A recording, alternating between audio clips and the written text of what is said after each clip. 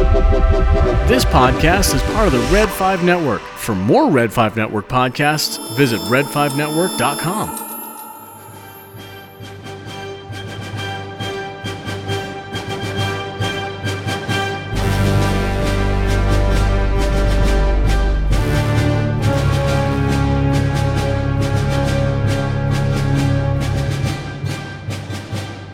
Hello, Star Wars fans. This is Marisha with Coruscant Radio Underground, and we are super excited to have with us today E.K. Johnston, writer extraordinaire. You have probably come across her Star Wars books and lots of other writings. So thank you so much for being with us today. We're so glad to have you. No problem. Also, I have with me Erica. She is one of my friends from Instagram. She's a lovely cosplayer. She is Erica Alamode. So thank you for being with us today, Erica. Hi, thank you so much for having me. And Lauren Romo, she is on the Galactic Podcast. And so we are doing something kind of different today. We are having an all-ladies podcast. And we are going to ask EK some questions about everyone's favorite thing, at least one of my favorite things, Star Wars, and specifically some of our favorite Star Wars people. Do you have anything like specifically that you like to say to start out, EK? Any specific thoughts going forward, or? Not really. I mean, the first question is usually how did you find out you were going to write these characters? Right. Or how did you feel when you found out you were going to write these characters? And I found out about Ahsoka first, and it was basically tea kettle noises of excitement, but then also this deep fear that I was going to destroy Star Wars, which I didn't want to do because I like Star Wars. And so I really wanted to make sure that I did right by the character. And I think that that's sort of been not necessarily the fear part of it, but that's kind of been my overwhelming experience with Star Wars, is that everyone just loves it so much. Right. And so getting to sort of be a fan and also a creator has been this tremendous thing. I would imagine. I know as much time as we spend just sitting around talking about Star Wars and, kind of the pressure just to say accurate things and, have all of the ducks in a row whenever you're I can't imagine actually writing stories that continue the legacy of such amazing and beloved characters. So hats off to you. I don't know if I could do that. I think it would just stress me out too much. So, sometimes when I feel really stressed, I watch the Freemaker Adventures because it's it's my favorite. I love it so much. It's so ridiculous, and every single part of it works. That's perfect. And, I think that's one thing that I really kind of love, especially about some of the things that are happening in Star Wars right now, is there's some really lighthearted things going on, which is really wonderful. And, especially I've got kids, so I especially love the lightheartedness for them. So I guess I've got a list of questions here, so I guess we'll just take it from the top. Okay. Okay, so I'm a cosplayer and Erica is a cosplayer. So Erica, you've done a couple of things with Padme, haven't you? I have. So I saw the prequels when I was really little.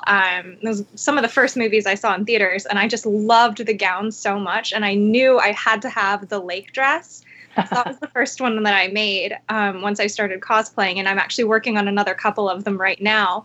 And so as I was reading Queen's Shadow, I kept visualizing all of these gorgeous gowns that you describe and the really interesting things that you do with fabric and how they tie into her character and the practicality of the handmaidens and stuff.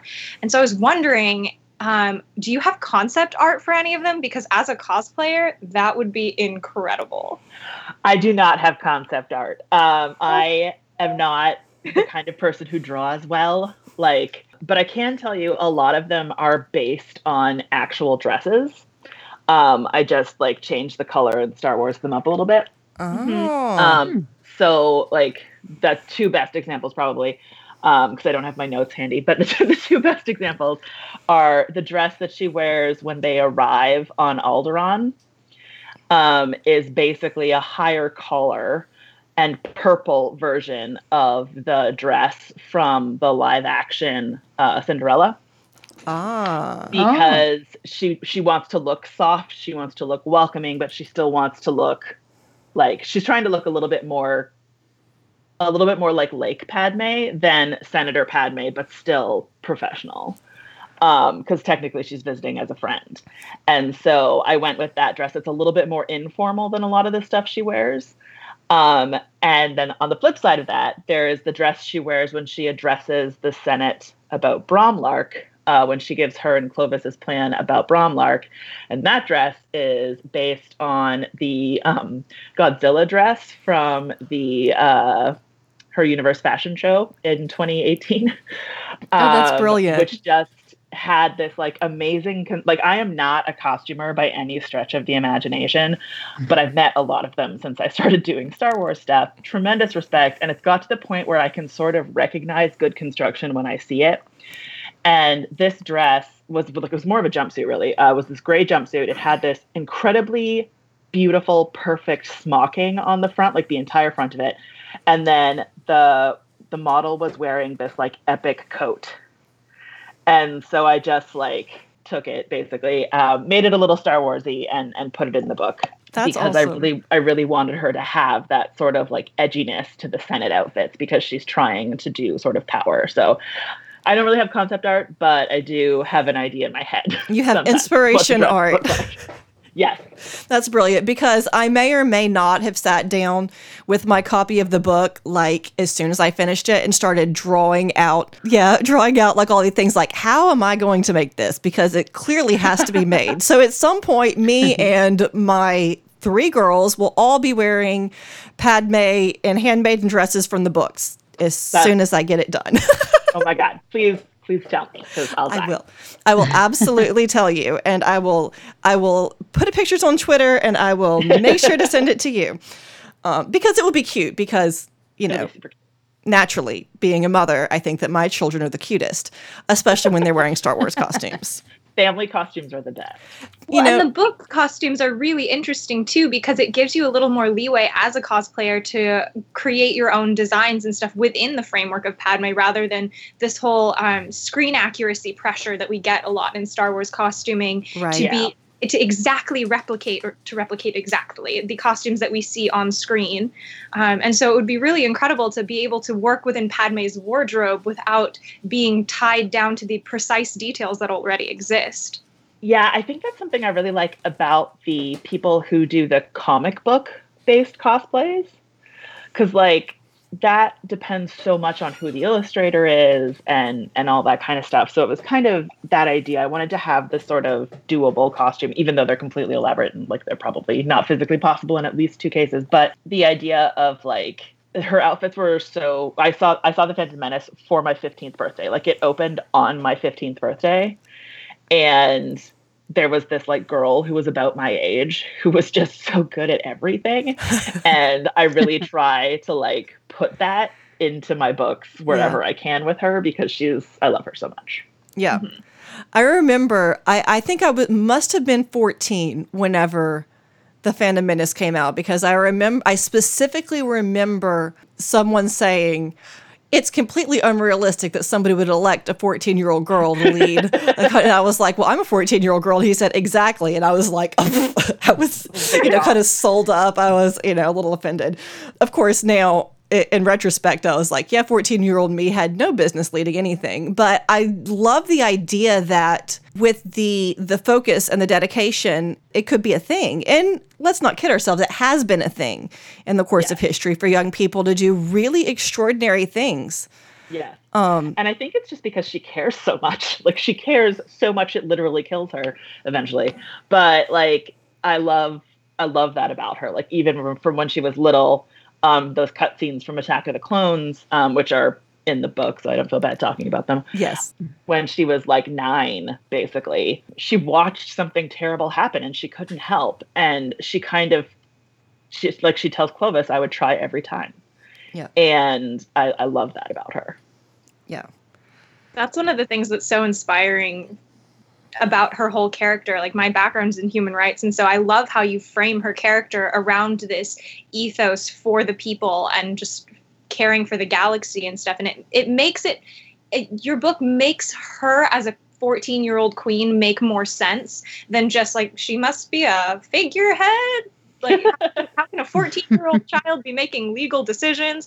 Having been a 14-year-old girl, I understand why 14-year-olds cannot even drive. And so this character with this whole this profound sense of her world and her planet and her galaxy, and to have that deep sense of care for everyone in it, it makes more sense how she could have been such a successful queen. Thanks, because I also have a book about that. Which we're so excited about. Yes. Yeah, and that one was actually an experience for me because it's the youngest protagonist I've ever written. Oh, wow. Most of my protagonists are like 16, 17, 18, and there is a substantial difference between 14 and 16. Yes. And so it was the youngest protagonist I'd ever written. And then the other two main point of view characters are Sabe, who is about 6 months older-ish than Padme is. But Sasha was the third one, and she's 12. So right. Just like, sorry for all the things I'm doing to you, 12-year-old, you're in Star Wars. But it's got to be rough. Yeah, sorry. Yeah. But I love the idea that, like, you were talking about, like, where would you find this, like, 14-year-old girl who could do this thing? And the thing is, Padme didn't just have one of them. She had 4 others. And or 5 others, rather. I can count. And they all have their flaws and they all have their, like, downfalls and things they're not good at. But the idea of putting them together as a team makes them so much more powerful, really, than anyone was expecting. And that idea I actually got from the Girl Guides in Britain in World War II. Oh, wow. Because originally, the British Army used the Boy Scouts to carry messages for them. But the Boy Scouts could keep secrets, but they could not stop themselves from bragging that they had a secret to keep. And so they were like, sorry, guys, you're all fired. And they used the Girl Guides instead. So Girl Guides in England at the time were the girls who were too young to join the Land Army or the other auxiliaries. So they would have been like 12, 13, 14.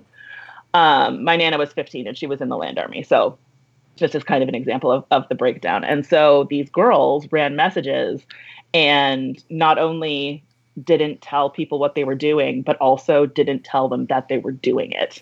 Yeah. And the idea of, like, service with absolutely no renown is something that the handmaidens really buy into, at least while they're with Padme. And it was something I kind of had to justify for teenagers who are like, notice me all the time, to some degree or another. Some are a little bit more quiet, but, like, most teenagers it's like your most public self. Well, even if you don't want to be noticed when you're a teenager, you really do. You just want to be, like, noticed in a really specific kind of way. Yes, exactly. At least teenager me. I wasn't like a really out there kind of teenager. That was mostly my sister. I just sort of did her shadow thing. But, like, when I wanted, attention, I just wanted it on my terms. Yes, exactly. So, but no, I love I'm not familiar with the Girl Guides. That's something. So now whenever I get off, I'm literally going to be on the internet for the rest of the night reading about that, because that's amazing. There is a book whose title is escaping me at the moment, but it's fairly recent, like a nonfiction. What is it called? My friend Kester was literally just tweeting about it, but I don't remember what the name of the book is. But anyway, if you find that, it's a very good source. Awesome. Well, I'll definitely be looking that up. And I love the camaraderie that I actually was listening to Queen's Shadow yesterday, kind of an expectation for this on Audible, and Me just too. that's been the homework this week, and just kind of enjoying the dynamic. And as I've been on the internet today, like, freaking out a little bit, because a little bit of, like, history. I'm not usually the host for this show. That's usually my husband's job. I usually just sort of sit next to him and kind of try and derail the conversation. and sort of generally sort of say annoying things to kind of get a reaction out of the other co-hosts. So, I've been like low key freaking out on Twitter all day, and Lauren's been like, "You're gonna be okay." Yeah, she's been my girl. It's like, it's okay. We really do have this. So thank you, Lauren, for helping me. I'm here for support. Yes, for sure. Not lose my mind. So everybody needs a person like that, or you just get stage fright all the time. Right. Exactly. Yes. Good point. Yeah. So I was me and my pan of brownies and Lauren on the internet were coping today. That's been my afternoon. That's fine. And I think the fun thing and the difference between Queen's Shadow and Queen's Peril was Queen's Peril, I get to write them coming together. The original 6. When they're a total disaster. And because they're teenagers, so they got to be a disaster at some point. That was so much fun because they're still brilliant and they're still compassionate. But like every once in a while, they're going to do something completely ridiculous because they're teenagers. And that's one of, like, I write a lot of YA books, obviously, and a lot of times people are like, "Oh, why don't you write for adults?" And I'm like, because adults are boring. Kids, if you write a teenage character, they're just like, "I have a great idea. It is wildly impractical and very dangerous, and will put other people in danger as well. Let's do it." And they just like roll with it every time. Yes. And characters are making smart choices. Exactly. And then you get people who are like, "This teenager made some very bad decisions," and I'm like, "Aw, someone's forgotten that they were a teenager once." Shocking. 16-year-olds make bad decisions. I know. Yeah. Everyone pick themselves off the floor. Yeah, because I don't know about anybody else. The self-possession that your characters have at the beginning of Queen's Shadow, like they're so they own themselves so beautifully, and it's I guess because they've been through such a huge crisis together that's really forged them as a crucible. But it'll be really interesting to see them coming together as a team. But one of the things that I just loved so much about them in the beginning of Queen's Shadow is how you take all these elements that girls really get picked on for, for being pretty, for being small, for being less intimidating and stuff. You take all of these little elements that are usually treated as detractors for women, and it becomes a sense of power for them. So I would love to see how that develops throughout their coming together as a team. Well, you're going to. So yeah, I love the idea of.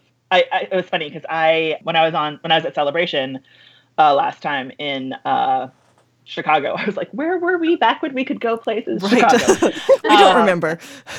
And I was on a panel with Holly Frey and Brian Young, and they asked me a similar question, like what I would do for teenage girls. And basically anytime there was something that like people make fun of teenage girls for doing, like makeup and clothes and boys, but also like loving stuff. Like we make fun of girls for liking stuff a lot, and they're the reason we have the Beatles. Right? Or Elvis. Right? And like people make fun of One Direction fans all the time. And I'm like, yeah, and in 50 years when they're the Beatles, like come back and call me again. Like people said when Oasis came out, they're like, "Oh, they're gonna be the next Beatles." And I'm like, no, they're not, because teenage girls don't love them. That's true. Like, yeah. It's true, right? Like Oasis is fine, but they don't have that thing. And I wanted to sort of take everything like that deep sort of passion, the compassion, the clothes, the makeup, the, weird ways that girls sort of manifest affection for each other, and weaponize it, because they're always going to underestimate. They're always going to be underestimated, so they might as well take advantage of it. And I love the idea that just because something is pretty doesn't make it useless. But if you want something pretty, you can also just have it. I love which that. Is something I tried to take a sledgehammer and drive home. And, yes, in case you missed it the first time, here it is again in a different context. I know it because every time grown-up dude is like, "There were a lot of dresses in this book," and I was like, "Yes, sir. I hope you liked it." There's more where that came from. Yes. And you build the dresses into her character, and it becomes a self-defense mechanism. It becomes a political tool. Like these dresses, it's not just, oh, she's changing outfits every half a scene. It's like she's doing this and there's a purpose for it. And so it makes it it makes our place as women in the Star Wars fandom feel a little more real. Like, we're not just here as decoration. We're here and there's a purpose for it. There's a scene in The Phantom Menace, or there's a series of scenes in The Phantom Menace, rather, where she wears 5 outfits in, like, a day. Mm-hmm. And that was very stressful for me. But the whole time I was like, no, this is Padme. Each dress means something different. She can't wear this dress now. She has to wear the white dress or the light purple dress for one reason, and then the red dress when she's talking to the Senate, and then the black dress because she's in mourning, and then a different black dress because she has to change quickly later on. And like, there's so many outfits, and they all have a function and they all have a purpose, but people are going to look right through them every time. Right. And just be like, why'd she change clothes so many times? Why'd she change clothes again? Yeah. So yes. It's something that I definitely like to play around with. And even that whole perception of why is she changing clothes all the time is a tool that she acknowledges and she uses that you've written into the story. And so it becomes a very intentional choice that she wants people to underestimate her in a certain sense. And so it just crafts this whole character as a very dimensional and pensive, planned out person. And so I really loved that you took this thing that people were critiquing her for so much throughout the prequel movies and made it into an intentional character choice that she could own. I also enjoyed that. It was quite self-vindicating. There's a lot of self-indulgence in this book, and every time someone says they liked it, I'm like, you're welcome. And also thanks. Also, I do too. Well, I mean, that's always one of my favorite, as a teenage girl, one of my favorite things is like, oh, and all the pretty things. So I'm with you. I also enjoyed going through and being like, just the because honestly, I feel like, because of course I've read a lot of things by like the costume designers and the concept artists and things, and like all of the thoughts that went behind the creation of these things in the first place. And really a lot of them, there's always a lot of thought behind design.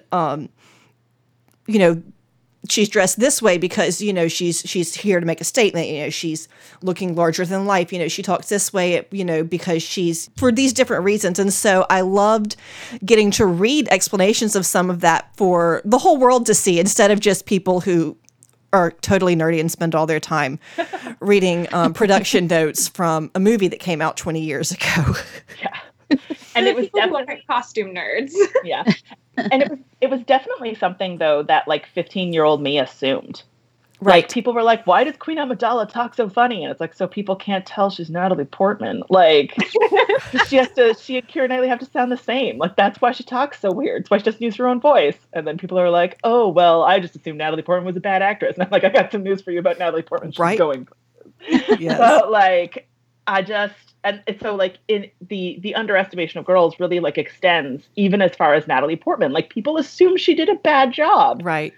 And what she actually did was genius. She plays 2 different characters in that movie. Right. And then she changes herself entirely to match Anakin's growing up in Attack of the Clones. Right. There's a 10-year gap there. And I think she doesn't get enough credit for the difference between her Padme at 14 and her Padme at 24, when in reality, 3 years had gone by for her. Right.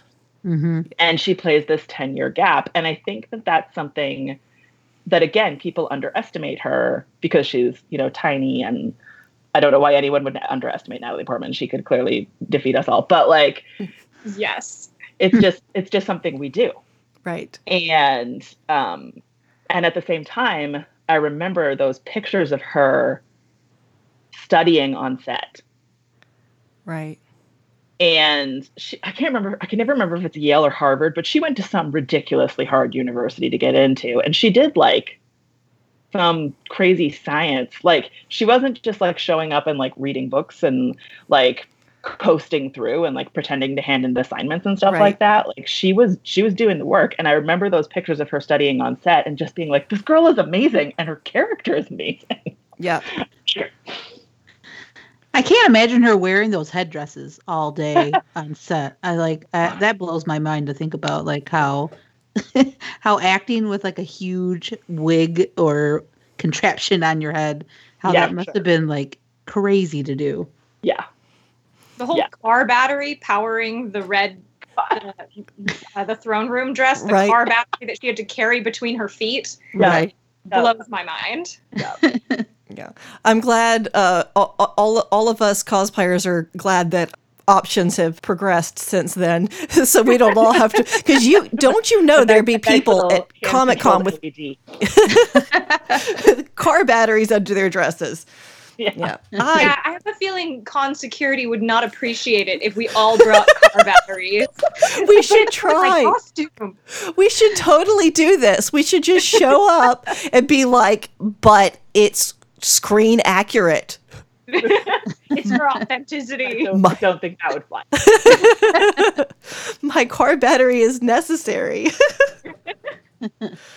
Oh my goodness. So what was, like, of all the things, you've written quite a lot of Padme now. So what was your very favorite thing to write for Padme? What do I have to think? My favorite thing to write for Padme is a toss-up still. There's a scene I can't really tell you about in Queen's Peril, which I definitely wrote the book for, like it was in my original pitch. Mm-hmm. It involves going to the Naboo version of a My Chemical Romance concert. Nice. It was so much fun. But the scene from Queen's Shadow that I love is the one where they're at the party and she's up in the tree because she needs to see everybody's body language while they're talking. She Right. can't just have a report. And she has to like climb up Typho to get into the tree. And originally, so I joked that I had to edit swear words out of Sabe's internal monologue pretty frequently, which I did like as I was writing the book. I would just like stop her from swearing as we were going. Right. But one swear word made it through, and that was Padme when she realizes that she has to get out of the tree, climb back down Typho, and like run down 3 levels and change to get back to the party. And I had long had a headcanon, a deep personal belief, that whenever a Star Wars character says, "Oh no," what they actually mean is a different word that starts with F. And so I wrote that in the book. And when it came back and Jen, my editor, had changed it to "Oh no," and I was like, canon accepted. Vindication. So yeah, I just want you to carry that with you going forward. Every Yes. time someone says "Oh no" in Star Wars, different words that start with F. So yeah. That's Oh no, perfect. wrong fuses. Oh no, the First Order is here. Like it really. Oh no, the droid has a bad motivator. Like it's totally. We will never see Star Wars the same again. Because now that you're saying that, I'm like, yeah, that tracks. This all changed. Yeah, that changes everything. now. Typho's back like he's a ladder, so I could definitely see using some colorful language in that situation on both their parts. I feel like Typho swears a lot. At least the I inside. actually really missed him in Queen's Peril because he's not in it. Because he's not in the movie.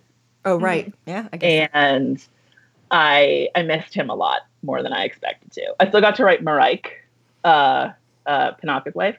Mm-hmm. The other Panaka. The other Panaka. Who in my head is played by Rachel House because Ah. she's amazing. Anyway. So yeah, I still got to write Marike, but I really found myself missing Typho. And it was hard to write Panaka because of what's going to happen to him someday. So Mm-hmm. it was kind of, I had to come up with reasons for them to trust each other, but also not too much because later on they're going to do a whole thing. Right. It's not going to end well. But it was still kind of nice to have, especially Marike and a couple of the other guards back, and then to write the original Handmaidens again, the original 5, to sort of have them, because I loved Versailles, Corday, and Dorme, but for whatever reason, they're not like, when I close my eyes and think of Handmaidens, like I see those orange robes, right? Like Yes. I see We Are Brave, Your Highness. So I really it was really awesome for me to write those, like the girls that I saw when I was 15. Yeah, that's awesome. I mean, I just can't even, I've kind of, and that my degree is in English, and so every once in a while I'm like, I'm gonna write, but I can't even imagine getting to write characters from, whenever that were, like heroes as a kid. That's super exciting. It's kind of fun, like, because people are always like, oh, does little parts of you show up in Ahsoka, the character? And I really tried hard not to do it. I think some stuff got in anyway. But with Padme, it was like, am I doing this or is Padme doing this because it's what I would do? Or is Padme doing this because it's what I would do because it's what Padme would do? Right. Yeah, that's valid. She's very much one of my influences as a kid. It definitely could do worse. And I think that's one reason that even though the prequels were kind of derided when they came out, I think that's one reason that they have really held up kind of in retrospect, is because for so many of us who were formative, it was our formative years. Like I said, I was 13 when they came out. And I think now Erica and Lauren, I think y'all may be younger than me, but I think that's one reason it's held up so well, is because they're characters that sort of influenced kind of the way we look at life and kind of who we've become. For sure. So that's exciting. Regarding the whole growing up with Padme as an influence, this is going to tell you how old I am, but I was about 3 when the first prequel came out, so I was very little. Attack of the Clones was one of the first movies that I saw in theaters, and I walked out of that movie and I told my mom, I want Padme's dresses. And my mom was like, no, you have no way for that.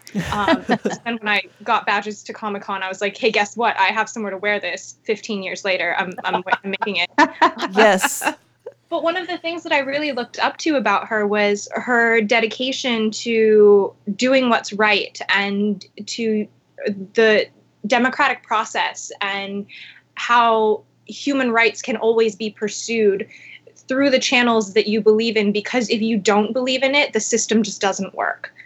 And it hinges upon the fact that people have to believe in it and that you can do the right thing in this process. And sometimes you're not always going to agree with people, and sometimes people aren't always going to do the right thing, but it is incumbent upon you to always pursue what you believe is right.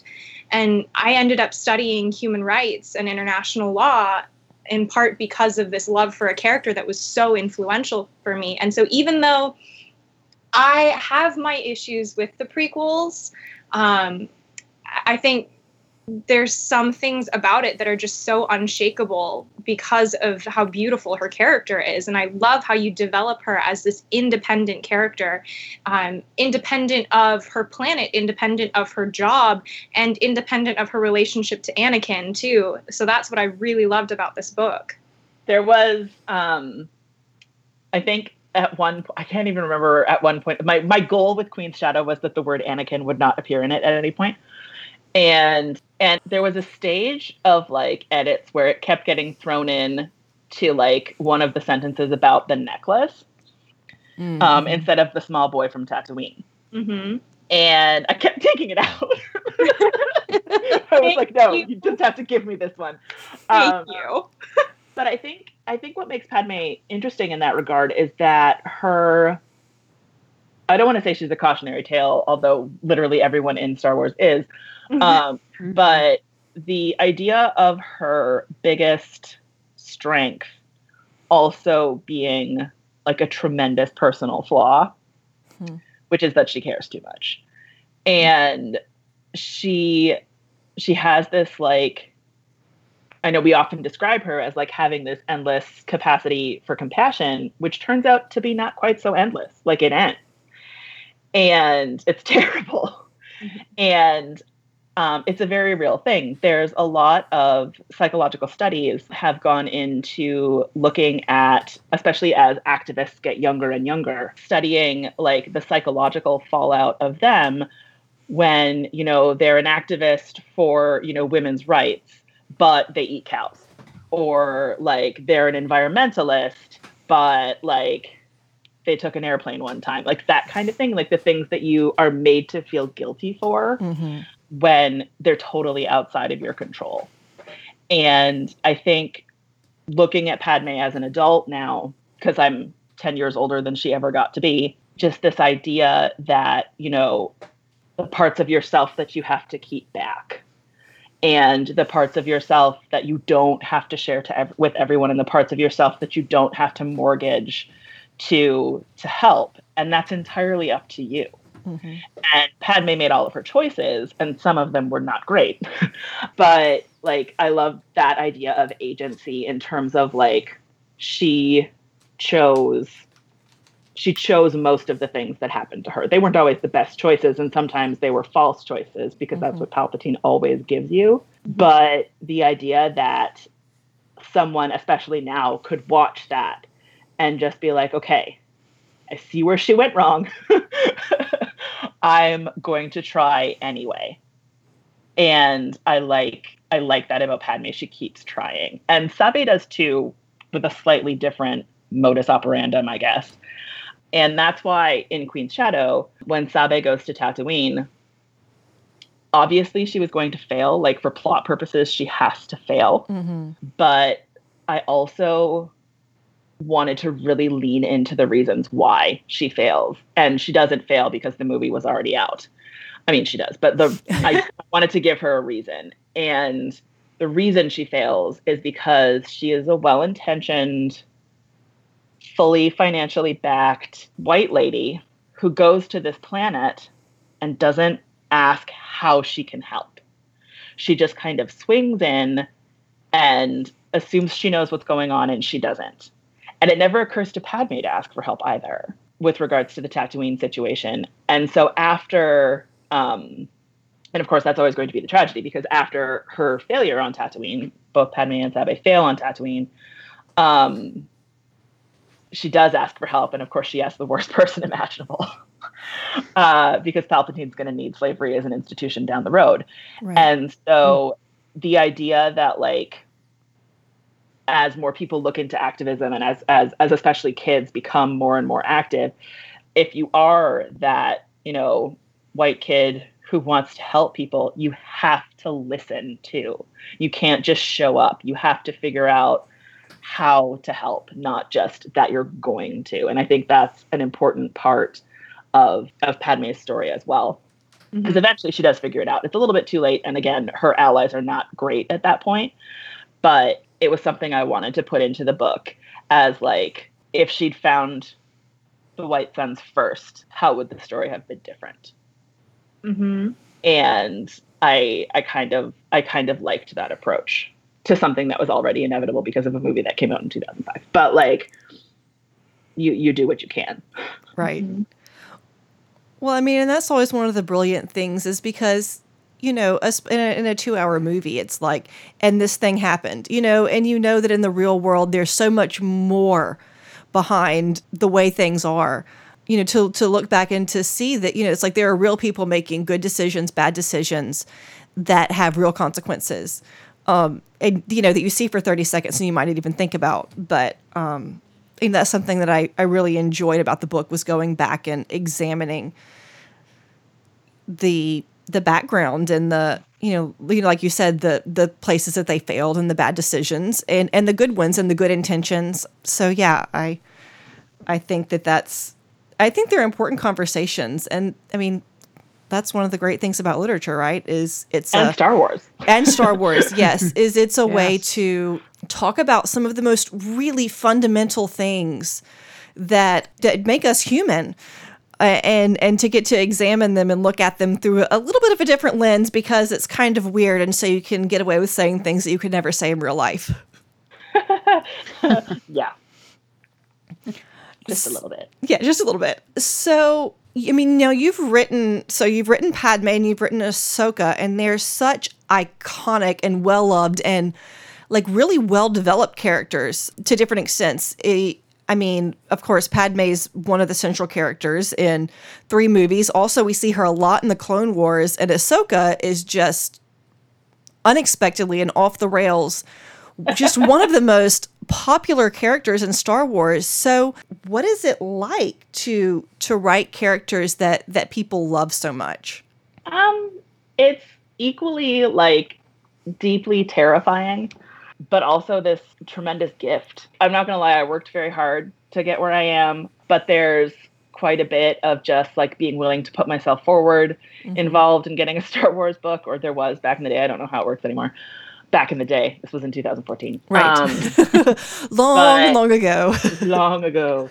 Back when before the dark times. Anyway, so so it was very much a combination of knowing what I wanted and making before Ahsoka was even on the table, I made 2 career moves that were very deliberate because I wanted to write for Star Wars someday. And when they offered me Ahsoka, I was like, holy crap, this is going to be amazing. And I had to really sort of sit down and figure out how I was going to write that character at such a vulnerable time. Yes. Without writing any within the constraints that I was given. Right. So it became much more of a sort of a psychological book than an action book, and which was fine with me because I will straight up admit I'm not the person they come to when they want a nice action romp. Right. That's not my jam. I love reading them. I am not good at putting them together. But so getting to write, especially with Ahsoka, because she was so important to so many people, and most of those people were kids. Yeah. I wanted to make sure that her book was really accessible, even if it was being read to you. So like if you were 7 or 8 and you weren't like a super confident big book reader yet, but you loved the Clone Wars, your parent could still read you this book. Queen's Shadow was a little bit different. As I said, it was a lot more self-indulgent. It was very much written for me in 1999. And so I kind of wanted to have that slightly different audience while also hitting the same target, which is kind of weird. Plus, it has to appeal to everybody who likes Star Wars. So, right. Or most of the people who like Star Wars, which is impossible, by the way. Right. But that's not a tall order at all. But we can try. Yes. And so I think it was an exercise in, I guess, excitement, for lack of a better way to put it. Like, it was stuff I really enjoyed doing. And then sometimes I would be like, they're probably not going to let me do that. I should take that out of the book. And like, hilariously, when I was writing the Ahsoka book, I wrote it just after The Force Awakens had come out. Okay. And because she talks about the Force a lot in that book, I had actually typed in, like, that's not how the Force works, like 6 or 8 times in that book. And I had to like take it out. Like, not quoting Star Wars was hard. Yeah. Because it turns out I do that pretty frequently. So I had to quote other things instead. But it was definitely fun and scary and amazing. I think, Lauren, you had sent a couple of like Ahsoka related questions. So why don't you throw those out there for us? Yeah, sure. So, the Ahsoka novel actually was my first Star Wars canon book that I read. So it has a near dear place to my heart. So, obviously, like you were saying, EK, that you had maybe some constraints. Actually, you had to kind of stay in a certain area. I'm just curious, obviously with the Clone Wars coming back, obviously we know animation takes some time to develop and everything. Did they tell you that the Clone Wars was coming back and all? And if so, did that affect the direction you went with the novel? So the short answer is no, and not at all. Awesome. The slightly longer answer is that I went to school for archaeology, and then I got my master's in forensic archaeology and crime scene investigation, which means I have been trained by world-renowned experts how to take pieces of things and make them into a narrative. Nice. That's awesome. I spend a lot of time actively not thinking about Star Wars. They did show me a lot of concept art and stuff I'm not allowed to talk about. But like when I saw the concept art, for example, Nyx was still a character, and now we have Trace and Rafa. The bit where Ahsoka uses the ray shield in the book was pretty much verbatim. So obviously Dave, and like the thing with Dave that you have to remember is that like I love Ahsoka and Ashley loves Ahsoka, but like nobody has spent as much time thinking about her and planning her story as Dave has. So I really think that in his heart, he's been working on that Clone Wars coming back for a really long time. And he just kind of, kept it close. And teased people at every available opportunity so that fans would still be like worked up about it. Yes. And then I'm not sure of the exact order of operations, but I know when they published the book, Dave has been pretty forthcoming in saying that like they weren't sure if there was going to be a market. Like they literally did not know if people were going to buy this book. It went into its second printing a month before it came out. Wow. So like that's how okay it did. So I think at that point they were like, oh, okay, sure, Dave, here you go. And if they hadn't already. And then he got to make changes. I know it was funny because people ask me about her lightsaber colors all the time. And I'm just like, dude, if I had been allowed to do that, I 100% would have. It hurts so much more. Like Dave gave an interview last week where he's talking about like what it means that Anakin fiddled with her lightsabers. It means that he was thinking about her. He's messing with like the physical manifestation of her Jedi soul. He's a control freak. He thinks he's doing the right thing. And his like arrogance is coming into play again. And I was like, yeah, of course make her lightsabers blue. It's going to hurt so much later when she thinks he's dead. And like, that's the kind of thing. And in terms of the fight scene, like, I got to tell you, writing lightsaber duels is really boring. Overhand swish.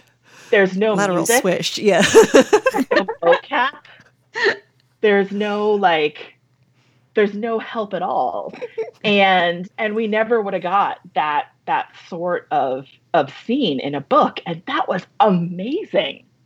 Yes. And I think like whatever happens, oh God, tomorrow and then Monday, like whatever changes have made, it's not going to take away from like the spirit of the book and the soul and the emotion of the book. Right. Mhm. Right. And if you want to be a jerk about it, which I'm sure nobody here does, that book is like 70,000 words long, and 1,000 words of it just became uncanon. I'm using air quotes, even though you can't see me.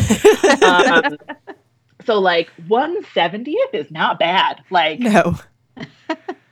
I don't know what 69/70th is in percentage, but like it's got to be very high. Like it's an excellent grade.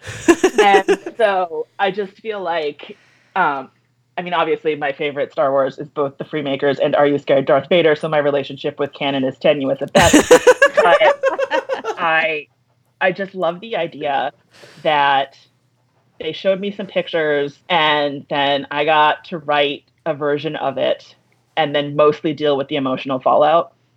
Right. And then 4 years later, spent 20 minutes like hugging a pillow, screaming at my television because it was so beautiful and I was having so many feelings and most of them were a surprise. Mm-hmm. And that to me is just amazing. So I'm not sure if that was the answer you were after, but that's my feels. I've been getting this question a lot lately, and you're the first person who's asked it out loud. So you may have gotten a slight overload. Woohoo! So actually, Dave Filoni, was that kind of a big deal to talk to him when you were writing the book, like 4 or 5 years ago? Huge. So he was on all of the calls. Nice. Oh, wow. He was on all the calls. He gave notes on every manuscript. Awesome. Like every draft. Did you keep those? I would have kept them. Oh yeah, have them all. Some of them are really funny. And some of them are like, Dave, that's just not going to work. But because he's writing for television and I'm writing a book, right? Yes. I'm like, I don't have a team of animators, Dave. Like, Right. I can't draw this myself like you can. I don't have Ray Park to mocap this for my book. Sorry.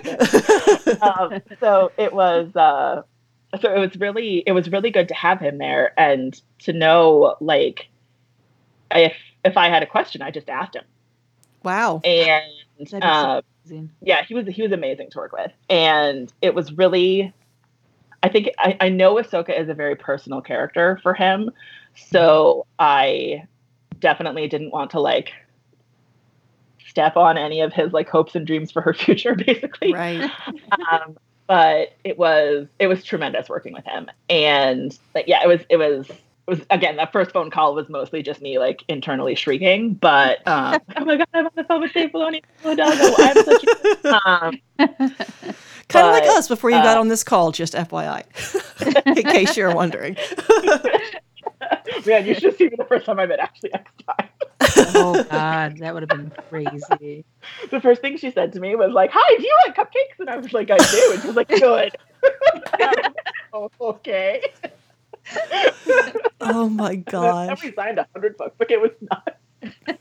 But yeah, so it's just tremendous. And that's the thing I love about the Star Wars books, is that they are so collaborative. Like, the story group is great. I know I've like a brain like a sieve when it comes to remembering technical details and like what Rhodians are called and like how to spell Coruscant, like all that kind of stuff.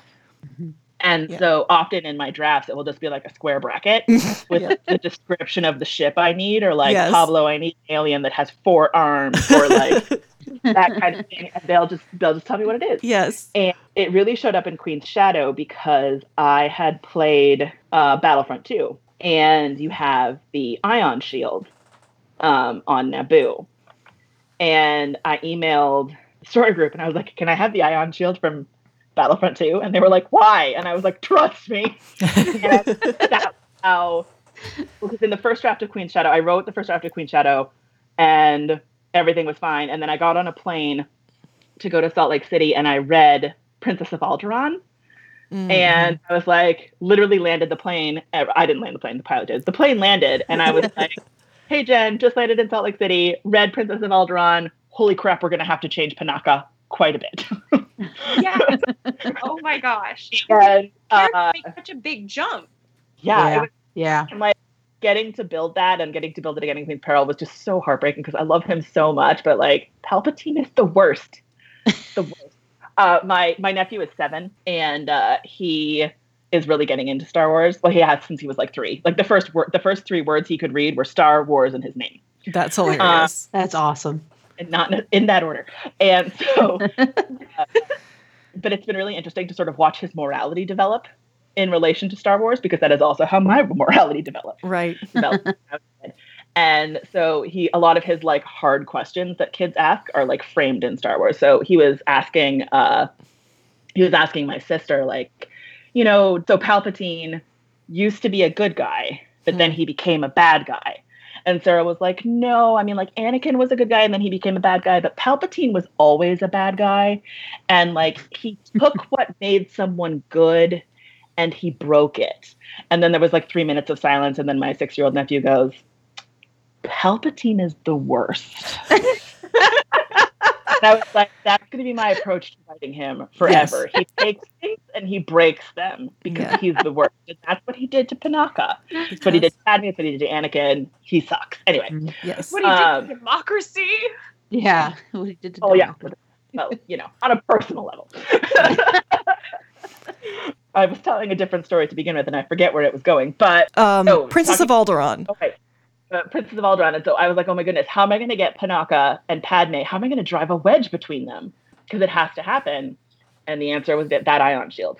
They fought over the ion shield. Right. Because he wanted more. And as soon as I had that, and because I could take that from Battlefront 2 and incorporate it into a story that takes place, you know, years and years before, it gave me that character moment that I needed. And I think that's really something I love about writing for Star Wars, is that it's full of that kind of thing.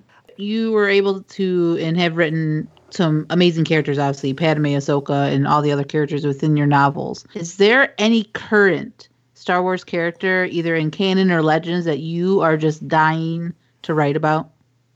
Yes, there is. Thank you for asking. No, usually I have people ask me, like, do you have any more ideas for Padme stories? Do you have any more ideas for Ahsoka stories? I'm like, oh yeah, of course, but I'm not going to tell you, like, just in case. This one, however, I have been very upfront with, because the first person who asked me was Pablo Hidalgo, and it was on a New York Comic Con panel. Oh, wow. So I was like, I'm going for it. The person I want to write for Star Wars is Y.A. Palpatine. Ooh, yes. He's terrible, and like, he's just terrible. And like, I had, not fun is not the right word, but it was interesting to write his scenes. Spoilers, he's in Queen's Peril. So it was interesting to write his scenes in Queen's Peril because I got to sort of write from his point of view for the first time. Wow. In Queen's Shadow, you kind of see him, you can kind of tell what he's doing, but it's from Padme's point of view. So you don't see him like being terrible. Right. Whereas with this one, I got to actually write from his point of view, and I got to write from Darth Sidious's point of view, which was also very interesting. Terrible men, but Yes, the worst I've heard. the worst. So excited. Area 6-year-olds confirm, and so it was just like I just find I like the idea of presenting him unapologetically. Like I'm not like if I got to do it, like you wouldn't feel sympathy for him. Right. You wouldn't be like, oh yeah, that origin story is pretty good. I do feel a little bit bad for him now. Nope, there wouldn't be any of that. Right. Like Nice. he's just the worst. Just pure evil. Yeah, he is. Yeah. And he breaks things on purpose. And he convinces the people who are broken that it's their fault. And that makes me so mad. That'd be a great character. I would want all of his information. Yes. Even like, oh So God. terrified of what that book would look like. I know. It'd be beautiful. But I'd be here. Painful. Yes. It would like, oh my gosh, it would be such a painful experience to read. Yeah. Have to write it. I'm sure we'd all be fine. Yeah. We would all live. After a little bit of therapy, we'd all be fine. Or that pound of brownies, that I was on earlier. There you go. I think we need multiple pans of brownies to get through that. Yes. That sounds so amazing. Yes. But you mean he didn't used to be nice and he got ruined? Nope. He ruined himself because he's the worst. He's the worst. We're so tied into this idea right now of sympathetic villains and like understanding how a villain became the way that they are. And like you see that with like this whole fad around Loki and stuff where everyone wants the villain to somehow be good and everyone wants the villain to be redeemed in some way and to understand how they got there and to just throw Palpatine out there and be like, no, sometimes people are just bad. Sometimes he's just bad. Sometimes like I love a good redemption arc. Don't get me wrong. Roger in the Freemaker Adventures has a particularly good one. Nice. I'm not kidding. It's amazing. It happened, and I was like, they just give the best redemption arc in Star Wars to a battle droid in a Lego show. Yeah, like not even just a battle droid, a Lego battle. Lego battle droid. It's amazing. And it's a throwaway. Like it's not even the plot of that episode. It's just like he comes to the sudden realization that he's the bad guy, and like the droids were the bad guys. Uh-oh. And he has a break in his programming. Wow. And they're like, well, you could just delete it. Like just delete the fact that you know that. And he's like, no, I can't. Yeah. I can't delete that. I have to know. And so like he carries in his memory, like every time he was ever killed by a Jedi, which is how he trains Rowan to fight with a lightsaber because like he's been killed by Mason. So he has like these traumatic war flashbacks and stuff like that, but he's still able to like acknowledge that even though he didn't have a choice, he was on the wrong side and he owns it. He could delete it. He could delete that information from his databank and he chooses not to. And I was like, I can't believe I'm watching a Lego show. That's awesome. Why is it so good? How is it so profound, but also it's animated Legos? That is epic. I mean, but that's one of the things we got to love about Star Wars, right? Is just all of the just super great characters. I mean, even the battle droids, so many. I feel like you could just sort of like just crack open a novelization, just put your finger down anywhere and just like pick any random character and be like, and there's a great story there, So like, who is your favorite Star Wars character? Just like off the top of your head. It's definitely Padme. Yes, Padme. I'm with you. Yeah. Padme team. So the way that I usually describe it is that like I love Leia, I love Ahsoka, I love Hera, I love Paige Tico for reasons I can't even really articulate, and I love Rey, I love Finn, I love Poe. There's so many characters in Star Wars that I love, and I hate picking favorites, but there is an expression in the Doctor Who fandom that people use to describe the like weird bond that you have with the first person you saw play the Doctor. Right. And even if they do not eventually become your favorite Doctor, you still usually say things like, oh, well, in this case for me, 9 is my doctor. Right. And in Star Wars, Padme is my doctor. Like, she's the reason I got into fandom. She's the reason I have friends who like Star Wars. She's the reason I got back into Star Wars. Because, like, I saw it when I was little and stuff, but, like, it was my 15th birthday. I didn't think this movie was ever coming. You know, like, we were there, and I was like, someone made me a Star Wars movie. Like, me specifically, this Star Wars movie. And I think that's the other reason why I like her so much, is that she was the first time that I really felt Star Wars was made for me specifically. And that feeling is so great. Yes. And I think I want other people to feel it. So I always want to push the boundaries in terms of casting and directing and all that kind of shenanigans, and writing and animating and craft services. I don't know, but, like, all the things. I have only the vaguest idea of how movies are made. So I watched the Lord of the Rings behind the scenes. That's the full, like, the full extent of my movie making knowledge. So, Yes. So there's a guy who throws leaves in the air. yes, sort of it. But I just, that feeling, I want everyone to have it. I want everyone to have that moment in Star Wars. And I think the other moment that, like, people, women specifically, had was when Wonder Woman came out of the trench. Yes. Yes. I was like, that was amazing. And I want, like, Black women to have that moment. And I want Chinese men to have that moment. And I want, like, Nigerian trans teenagers to have that moment. And I want to share that feeling because it's so good. And that's something else I've really enjoyed about Star Wars, is that I get to meet all these fans who have started to see themselves in Star Wars. Yeah. And work. Like, the first time I was on a Star Wars panel, I sat down and very uncomfortably realized that as the girl on the panel, I was the diversity. Like, it was white guys and me. And I was like, I am uncomfortable. I come from YA background, so I've been on all white panels before, but I've never been on an all dude panel before. And I was like, this is almost uncomfortable.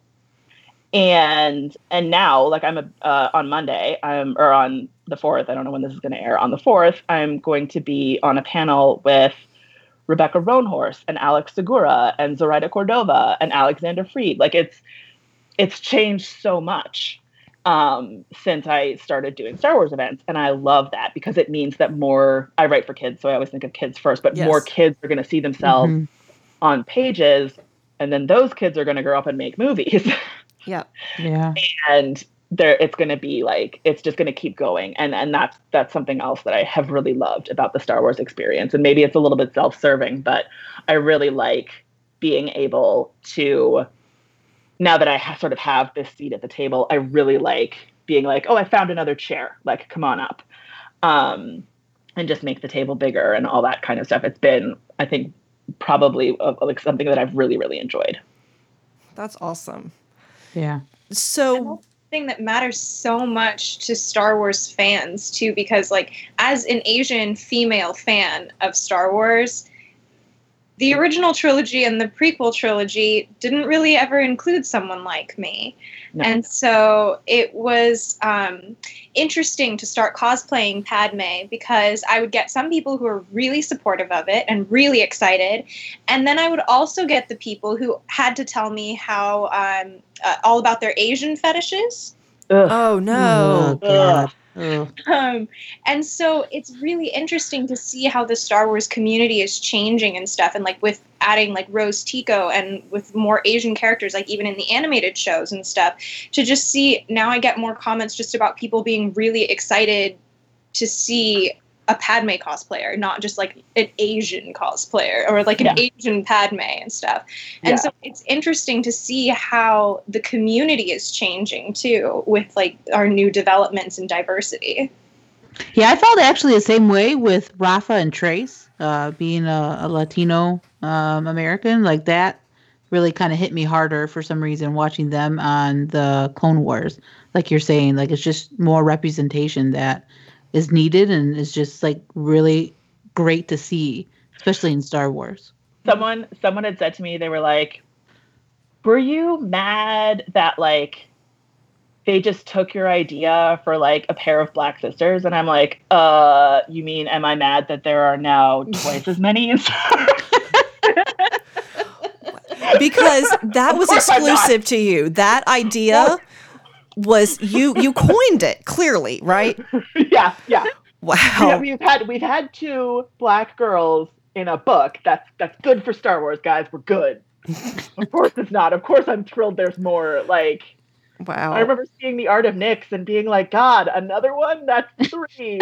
Like, Slow down. Yeah. But it was definitely like, I was like, oh my goodness, they replaced one white boy with 2 girls who aren't white.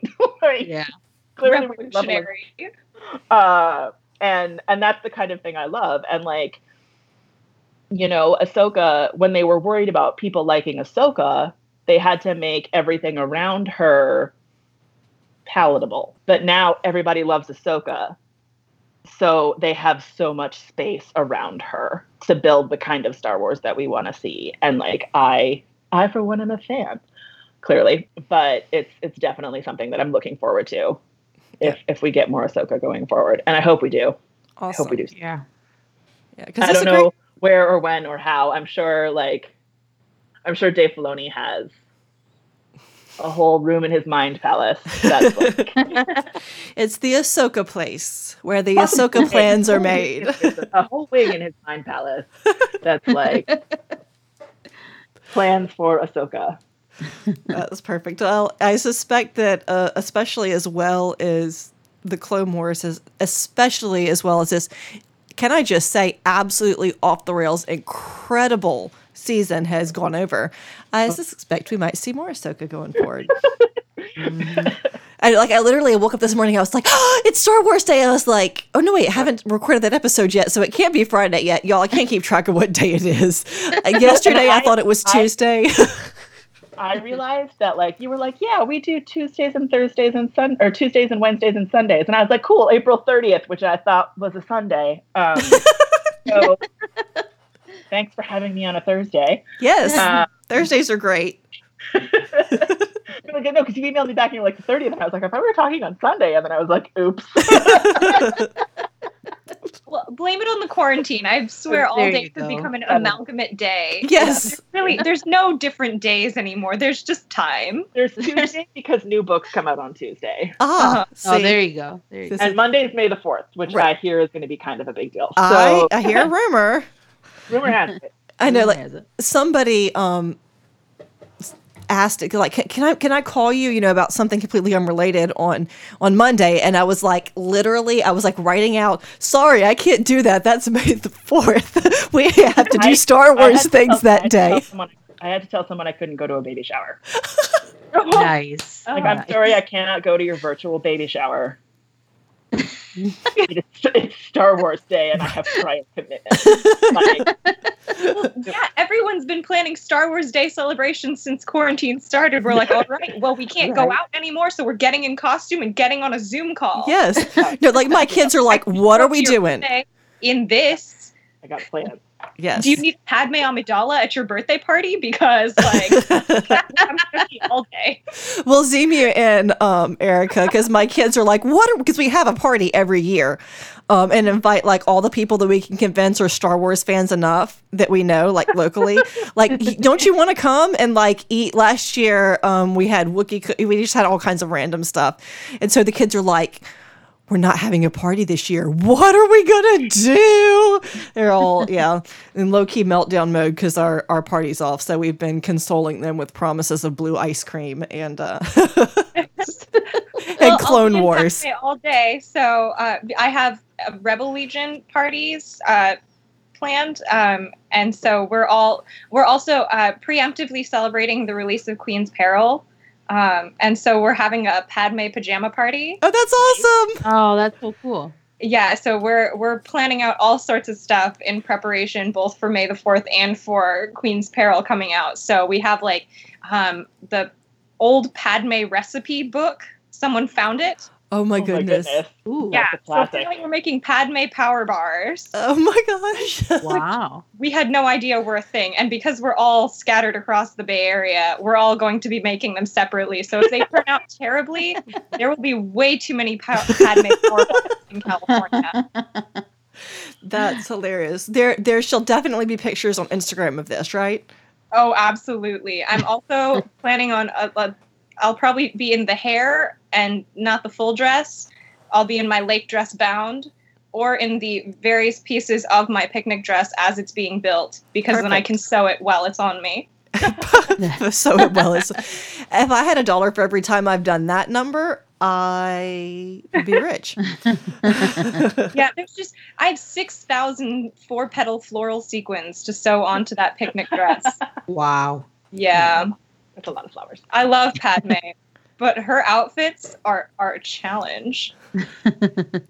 Yeah, see, she wasn't making them herself. Didn't you get the She was memo about not. all the people that were doing her and getting her dressed? Y'all, as somebody who has done that makeup, Yeah. I was like, I Yeah. was listening to the book on yesterday, and I was like, it was talking about getting the white makeup on and then taking the scarf off that was to keep the makeup from getting on her dress. I was like, okay, so definitely, because I've discovered, because having done it both ways, you do indeed have to put the makeup up on after you get the dress on.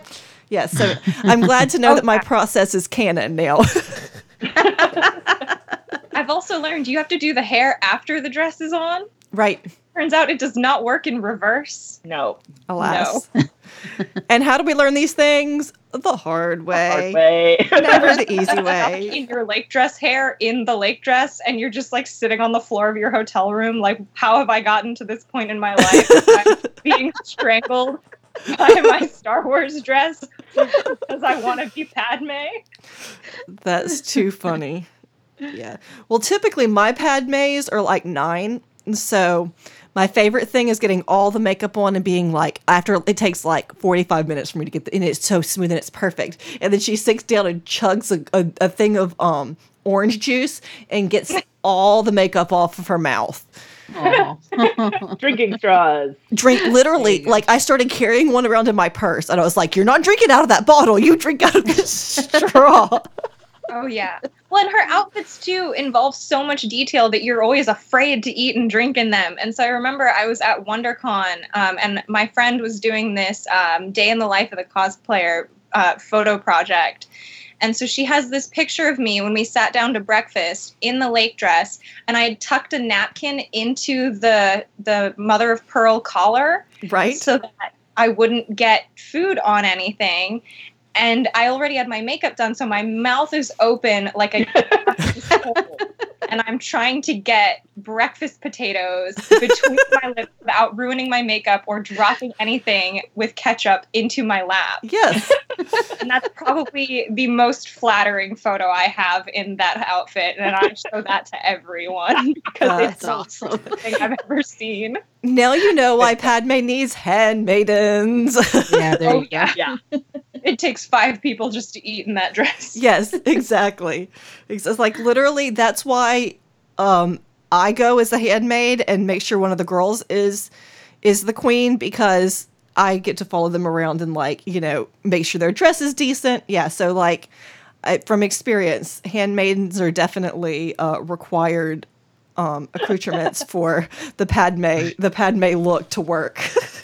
Definitely. Well, and that's part of what's so cool about the books. You see that dynamic too. You go like, this Right. is not effortless. No. But also it's so important to this whole character and their dynamic too. And so it just it really develops that sense of like, these are intentional choices. Yep. And it might look inconvenient to you, but they're all done for a reason. Yes. Yes. Yeah. Which is excellent. So I have to ask, EK, was Phantom Menace actually your first Star Wars movie you saw, or just the first one you saw in theaters? It was the first one I saw in theaters. Okay. So is it your favorite Star Wars movie, or do you have another favorite Star Wars movie? So keeping in mind earlier what I said about hating picking favorites, Right. my favorite Star Wars movie is the playthrough for Battlefront 2. Oh, that's so good. That's a great love answer. Speaking of loving redemption arcs, there's like 3 in that one. Yes. Yes. But I loved that. I loved Aiden. I loved Dell.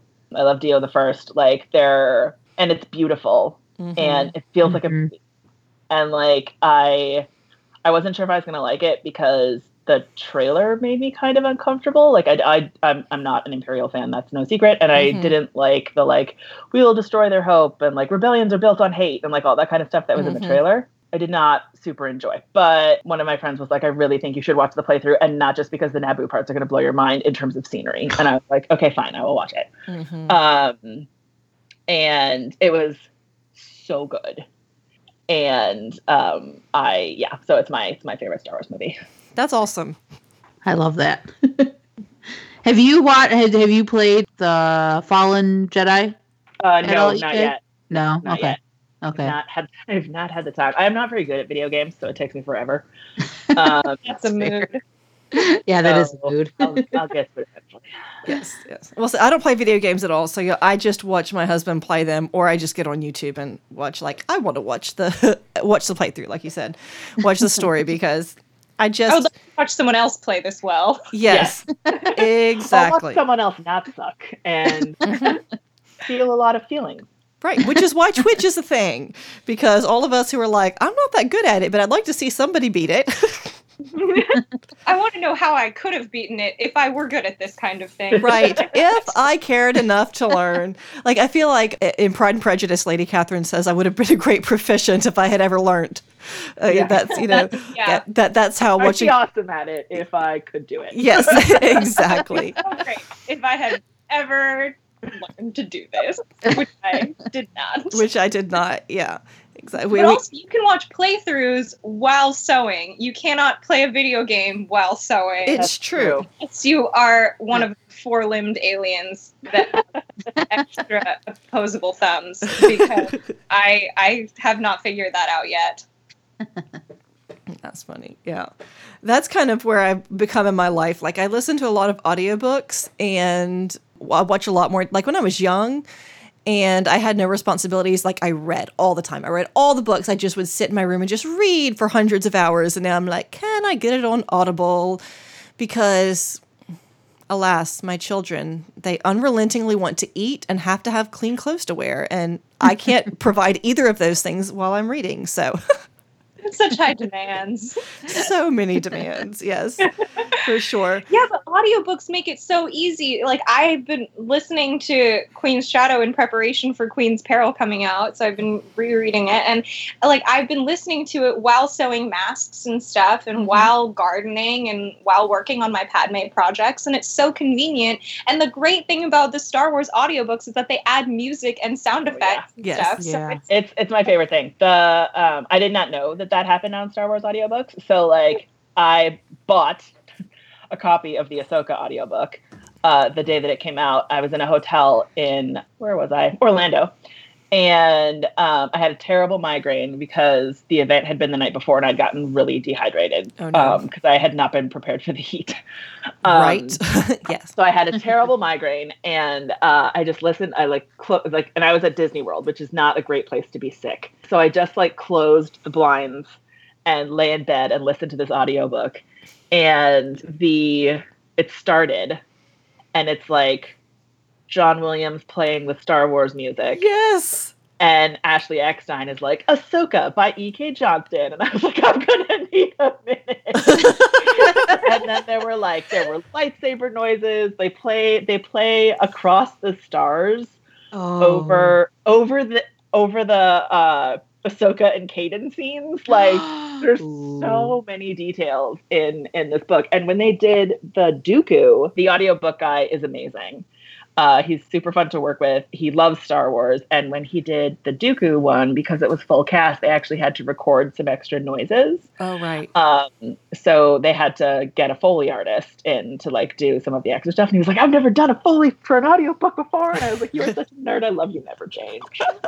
That's epic. Because he just loves the audiobook so much. And they're always so good. And both Kat and Ashley have just done fantastic jobs. Yes. And I can't wait to hear the next one. I know. I've thoroughly enjoyed I have a hard copy and the audio copy, so I kind of switch back and forth. But yeah, I always do enjoy. My husband is an avid reader still, and I think he owned every Star Wars book ever published, like back in the EU days, and has bought every one since then.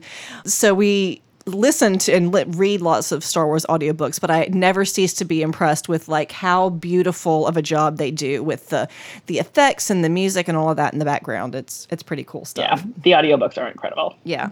So especially because I can never make my own Wookiee sounds when I'm reading. yes. Also that. Manage it in the audiobooks, so Yes. I feel better. Perfect. Crisis averted there.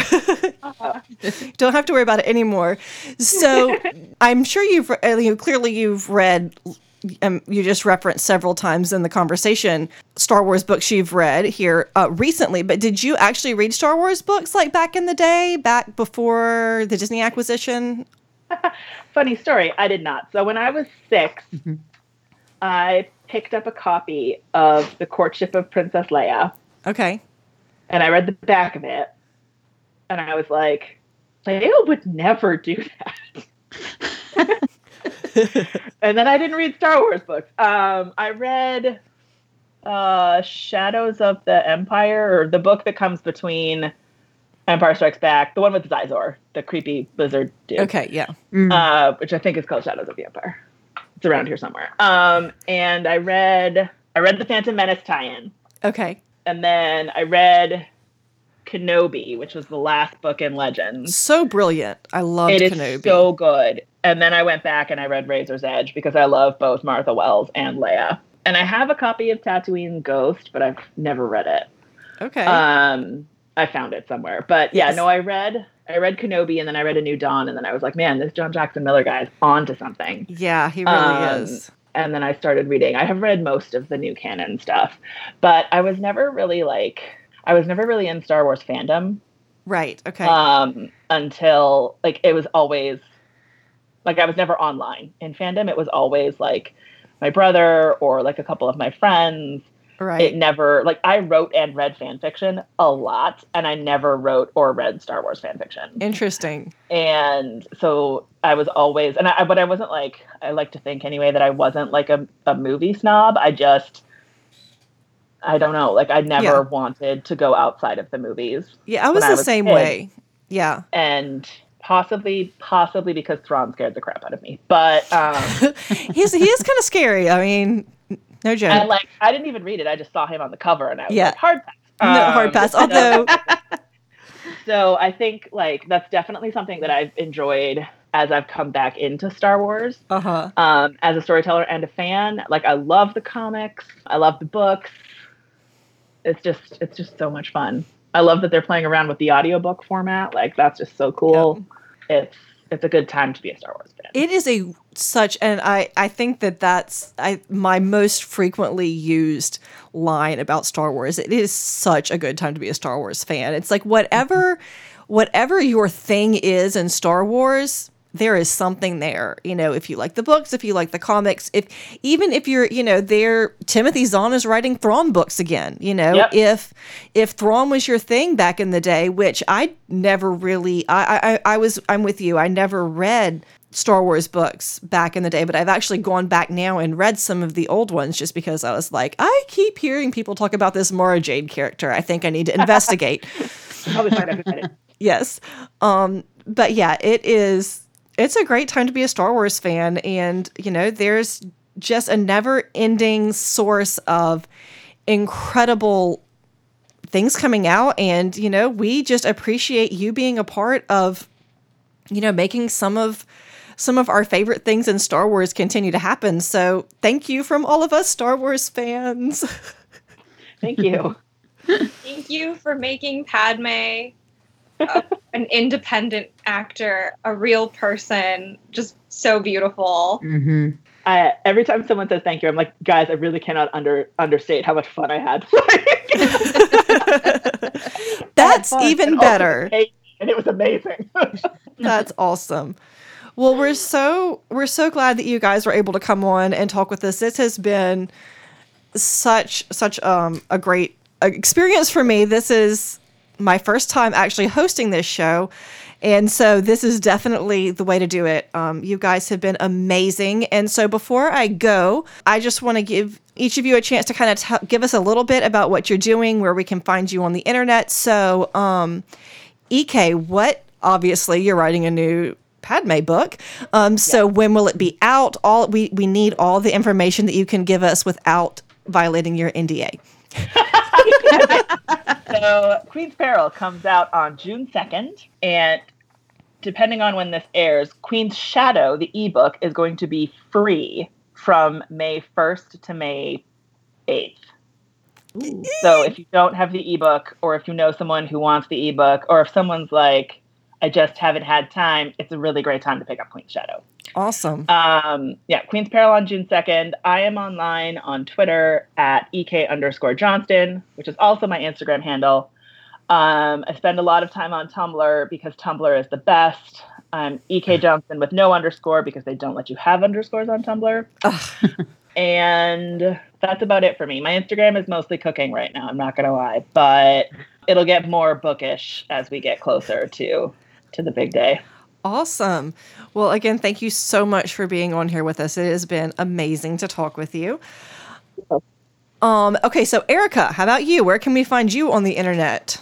I am Erica Alamode. That's ErikaAlamode. At pretty much everything like Instagram, Twitter, Tumblr, Facebook. I mostly use Instagram, but I did log on to Twitter because I saw that EK, you retweeted the Star Wars Don't Rush challenge. Oh yes.